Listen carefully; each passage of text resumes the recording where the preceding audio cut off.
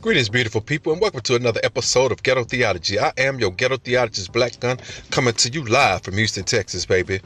Well, we got the sun and the cool weather blowing out here, but at the same time, it's beautiful weather, baby, because at the end of the day, we're alive, we breathing, we got another chance to be successful. So if you can amen to that, that means you agree, because at the end of the day, we all trying to survive, baby.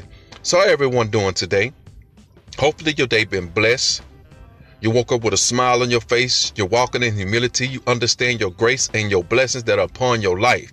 And you understand how should I say, man, you're in a secure place because your workings, your striving has put you there.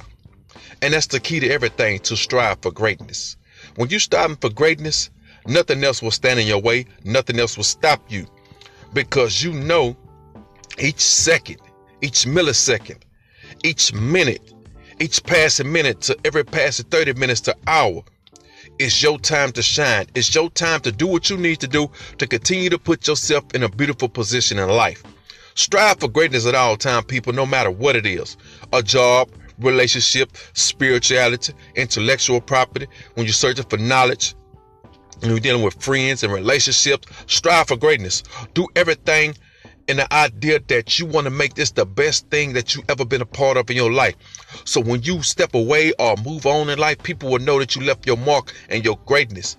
You didn't leave behind haters, but you left behind people that continue to cheer you on. Because everybody knows sometime in life, when you leveling up, some things get left behind. That don't mean you forgot about it, but eventually it will catch up and become a part of your life. And I'm saying that to say some things just stop being a part of your life when you get to making certain moves.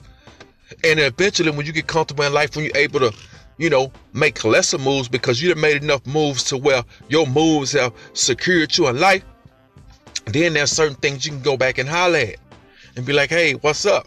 You find out what's going on with people and help spread that wealth, help build the economy, help lift a brother up, help a brother out of situation or a sister out of situation. You get what I'm saying? The crab in the bucket mentality, how they look at us. We're not monkey, we're not niggas. We're kings and queens. So hashtag king status, hashtag queen status at Ghetto Theology University. Both wear crowns invisible. But at the end of the day, this is your Dean Black Gun signing off from Ghetto Theology. Peace.